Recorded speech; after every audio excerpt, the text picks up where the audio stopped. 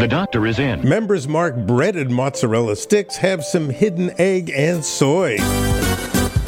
The recall by the FDA and Rich Products is due to the fact that these mozzarella sticks contain undeclared egg or soy.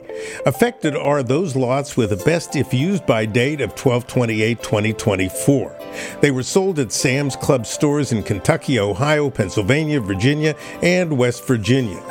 Now, don't consume these mozzarella sticks if you have an egg or soy allergy, and return them to the place of purchase for a complete refund.